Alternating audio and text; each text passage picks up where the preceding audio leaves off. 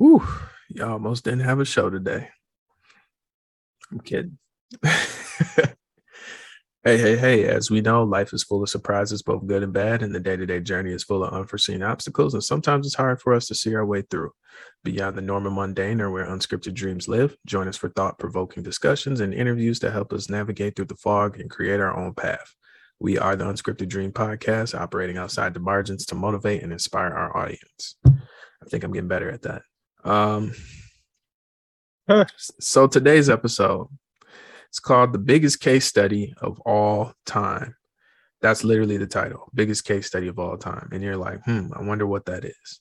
And simply what it is it's like the whole idea of like social media and its impact on the masses.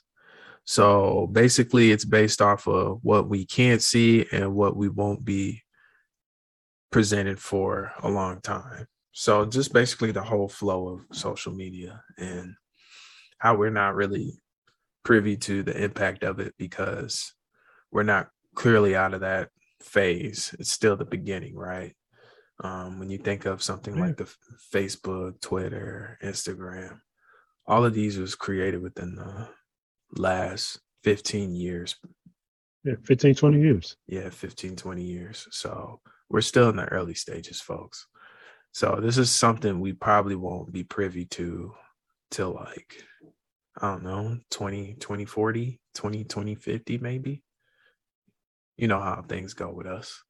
It takes a minute for us to come full circle to the damage we've done on ourselves.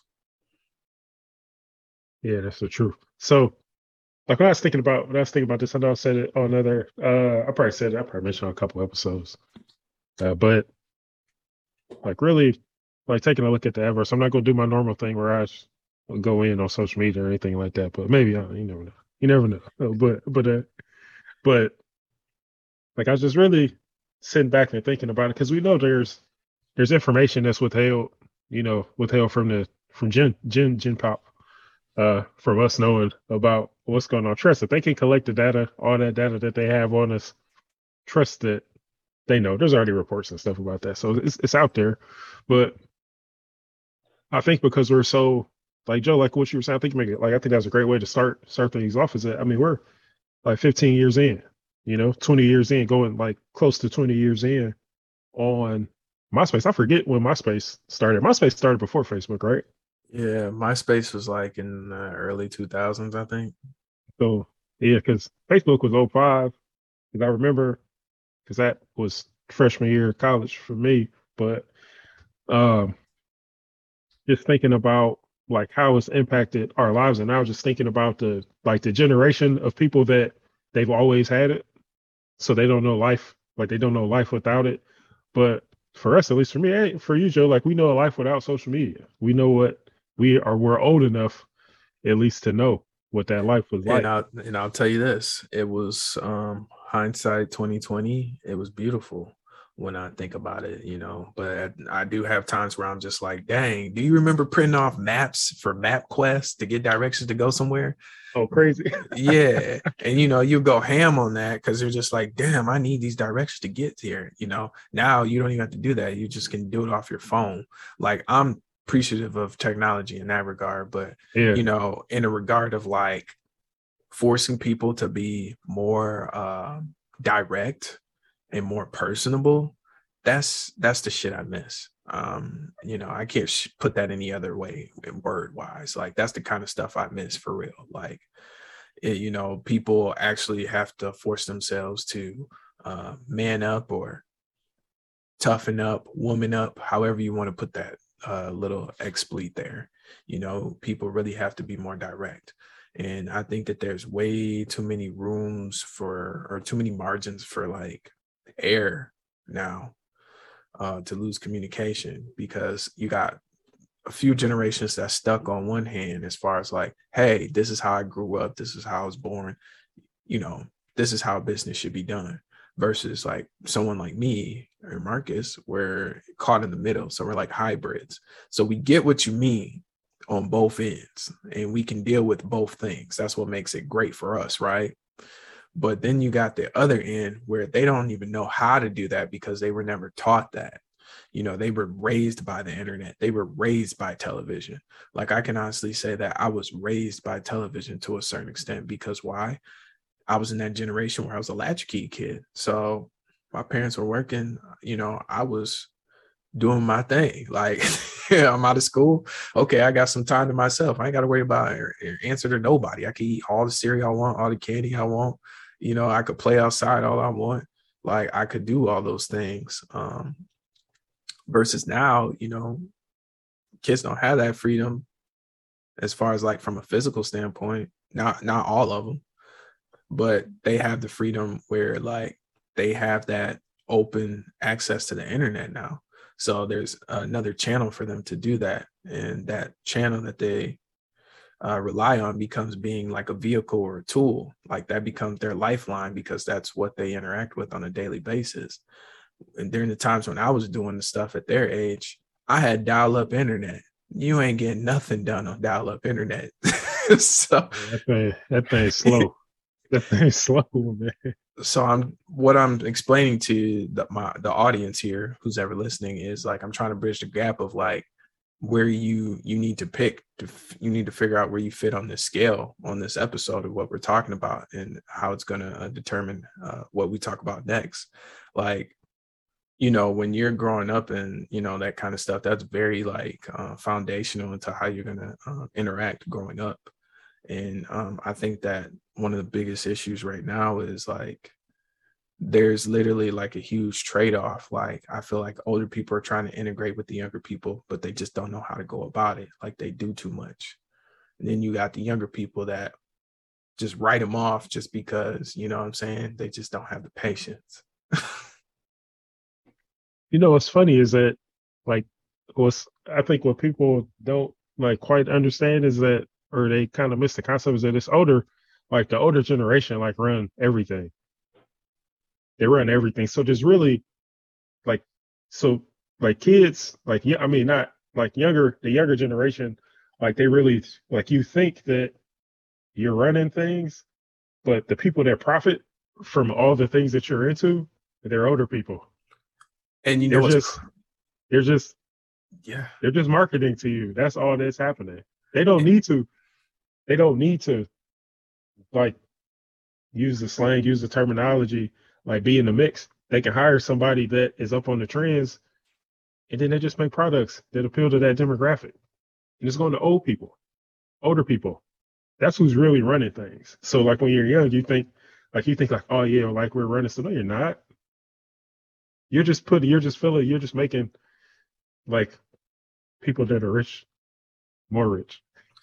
And this is what makes this conversational piece unique, but sweet. And I know nobody else has touched it in this manner, is the whole idea of like, when you think of younger people, if you pay attention to the younger people that are super successful that you see out there doing it, what are they doing to be successful? They're doing exactly what the older generation's done, exactly what Marcus is explaining, because those are the people that actually have the revenue and the means to support your cause. So like, if you pay attention to the younger people that are doing it, they've mastered how to build relations with people that are older generations, whether they were gamed up. Some of them were gamed up to be that way, but there's other ones that just literally just sharp enough to just figure it out. Just like, hey, these are the people I need to be speaking to and talking to, and this is how I can make things happen for myself, you know, versus some people, they just sit there and they just think that, hey, I can do it this way. And, you know, they just haven't been taught the game, if that's fair enough to say. And I remember watching, I remember we did a whole episode on the social dilemma and how all of that, usually when these documentaries and stuff get made, they got hype, like they run through the news cycle. They essentially run the news like through the news cycle, probably for like a week. And then people just move on to be like outraged about the next thing. That's pretty much how things work. But I was like, often, because I have to use social media for like work, like I have to post and do things like that. Then we post things for like just on the business end for the podcast, for promotion and things like that. But like when it's time for me to post something personal, like very rarely am I posting anything like personal, like a business. A business post is a business post. That's easy. It's almost emotionless. But the weird thing that I've noticed and what kind of made me think about this is that there's times, and I don't really use social. I got off of social media completely like years ago. I only came back really for business. That's the only reason I'm back. But I get these impulses to like post something. I feel like I have this need that I need to post and share things with people. And the thing, what I've been doing is I try to actively moderate my impulses and things like that. And what I can't figure out, or what I'm trying to figure out, is like who and why am I posting? Like, why do I even feel the urge to even want to post and share something about what I'm doing? And when I was gonna say, I can see why you do that. And when I get that urge, that's what concerns me, is that because I'm like deliberately like putting myself in a position where I have to pause and think before I take these actions. So it's not an impulsive behavior just to post something. But the question I'm really asking myself, like, who am I talking to? Why? Like, why does it even matter that I post? Like, and why am I even still thinking about this? And I don't even use social media like that. Like, I know it serves a different purpose for me, but still I have that impulse to do it. So I know other people have that impulse to do it, but they just shooting it out there with no filter. So I think, and that's where I get concerned, is because it's one of these things where, like, okay, like posting stuff on tweeting stuff, but it's like, why am I doing it? And it's like a part of it, I think, is like, yeah, people want to connect, but we've made like the ability, like you get into the dopamine and things like that. But I think that like we've got to this point to where it's normal. It's how people get attention. It's how we get approval. And this is why I'm saying, like, when I thought about, like, as I mentioned, it's the biggest case study of all time, because there's so many people that are involved in this. And when you think about how it impacts how we think, it impacts our attention spans, it impacts us like day to day, because there's more people. I would say there's more people, but there's a good percentage of people that they live their life like through the lens of social media. Like, their value is tied up in these platforms. Absolutely. So that's where I say it's a study, because you can ask yourself, like, why are certain people unhappy and certain other people are happy? And then I think, like, you have to think about, like, if you're posting like that on social media, like, you're posting because you want something. Gratification. Yeah. And that's what concerns me, is that if we diminish it, and we make it so cheap, like it's so easy to get attention, and then we look at how downvotes are really eliminated, dislikes are really eliminated. So it's really creating this environment. Like, we don't really know long term what that does to people. When you start to take away like those filters, like I remember when I was a kid, I had this bold haircut, and my cousin made fun of me, and I was real salty about it. Like, I was pretty mad about it. But yeah, but after I knew that, I told her, like, I was like, with my barber, I was like, hey, don't be chopping me up like that, man.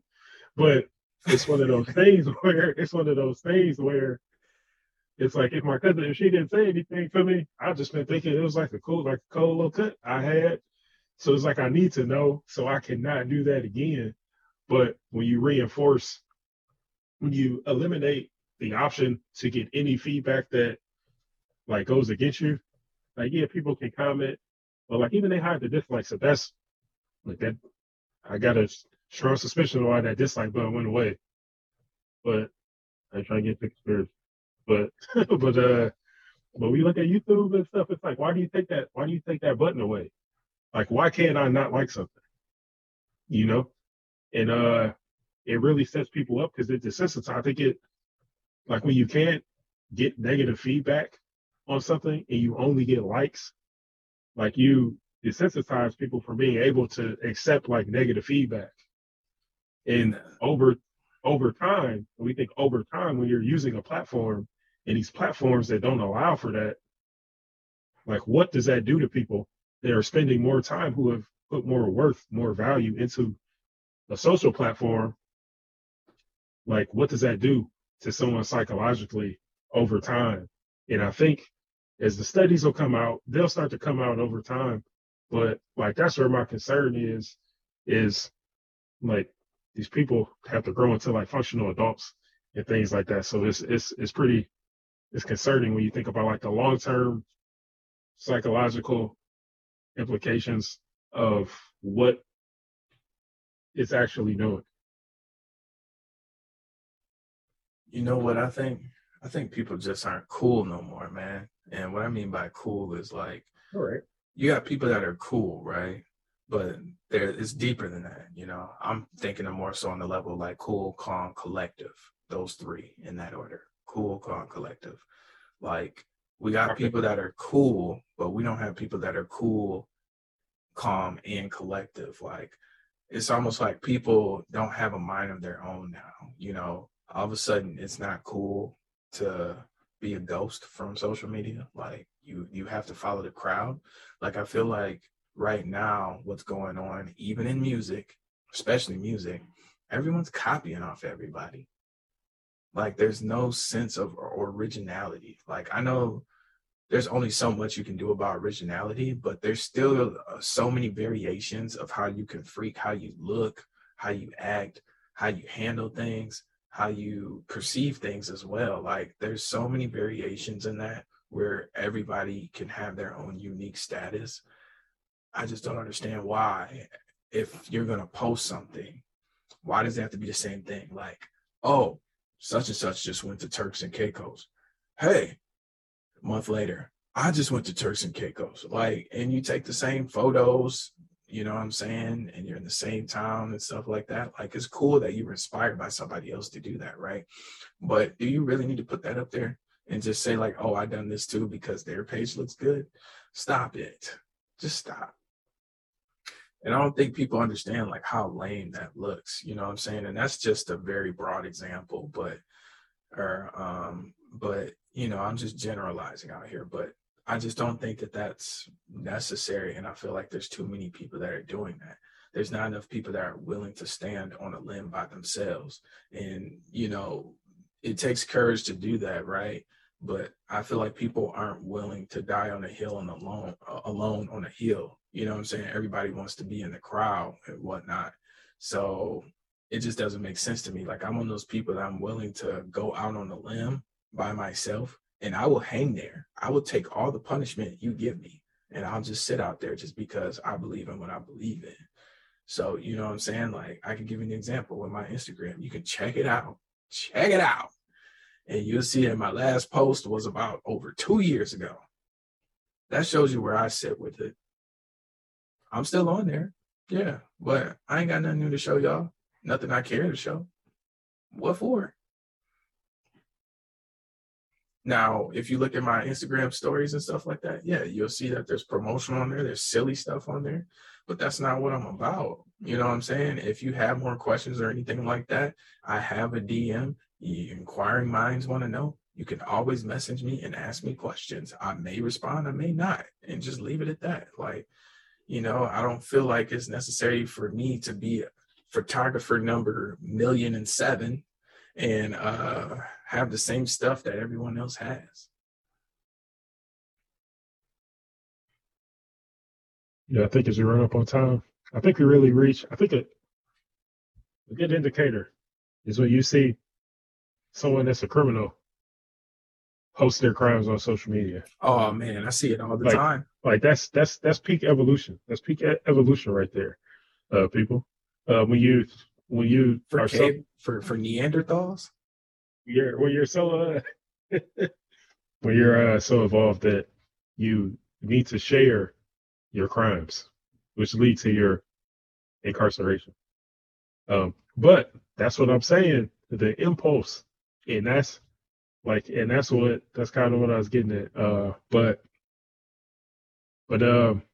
just to kind of close out on what you were saying, man, it's hard being an individual nowadays. And you know, with everything that's on there, just like long term. And I think like we watch, like people, you sit there, you watch like a documentary or you watch something, And when I watch that stuff, I like, I wonder what's going on right now. That in like 10, 15 years, we'll be watching a documentary about us, how that stuff, and how we were in it, like right then in the moment. Like, trust me, the deeds are being done now, and we'll be able to watch it in a decade or two, and then I'll be like, man, told y'all years ago, what was going on, but it's because it is. Like, I'm not saying that it's a negative thing, but we talk about this, like, Joe, like people's attention spans and things and all this other stuff, but that's an opportunity as well. Like, it's not just like, yeah, if people's attention spans are diminishing, we'll find something that, works in that area for people who only have like 30-second focus, or a minute, 60 seconds in the tank, but no, just, it's like, it's not all good. I'll always kind of stick to my statement that social media is a zero-sum game, best case scenario. But there's a reason why people that created a lot of these devices, they have their kids on screen time. Horrible there's limitations. parenting. They have their kids on, like, there's a reason why they don't let their kids use the devices as long. I was listening to something the CEO of YouTube was saying that, she has to moderate the time when our kids are younger, that they are on YouTube and they're like on their screens and things like that. So the people that are running these companies, they understand that, and they understand the importance of having the balance. Well, Steve Jobs didn't let his kids use the iPad or whatever. I think that's one of the stories that's out there. But they know. So if they know, then it's just something to be careful of. And there's things that we can do to kind of diminish that. But like I said, man, just like very concerning when I have an impulse to post something and I barely use the platform, like barely use it, and I have an impulse and I don't quite understand it. And that's when something was designed so well that it exploits us in a way that we can't quite understand or even control. And that's what's concerning about it. But we use TikTok. Check us out on TikTok. We put clips on there all the time. Just, get on TikTok, and after it shows you those 2-3 clips that you didn't want to watch, when you try to back out and it doesn't let you back out, shows you some other crazy stuff. Suck it right in. Get out of there. Man, genius design. Genius. Yeah, until you watch educational thing, which would be our piece, right? Then you hit that back button and all of a sudden you see somebody twerking in some bikini or something like that. Yeah, man. They got to keep you there, man. They got to keep you. They got to keep you there, man. Yeah, man. At all costs. Definitely. At all costs. That's one of those things about social media, man. And, it's a fad. Like, I think it's a fad, and I think people aren't realizing that it's a fad. Like, they don't realize, like, they're following someone else's wave. Like, it's a whole wave. Like, it's a tidal wave, right?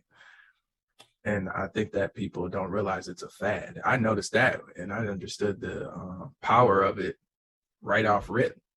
That's the reason why I never got too involved in it. But I'm just going to leave it there, man. All right, thanks for listening. Hey, we appreciate it. If you want to expand on this one, what's a good episode? Groupthink? Maybe the cost of being different. Those are good ones, classic. Put that in the combo pack, man. Y'all set. All good. Take care. Be safe. Later.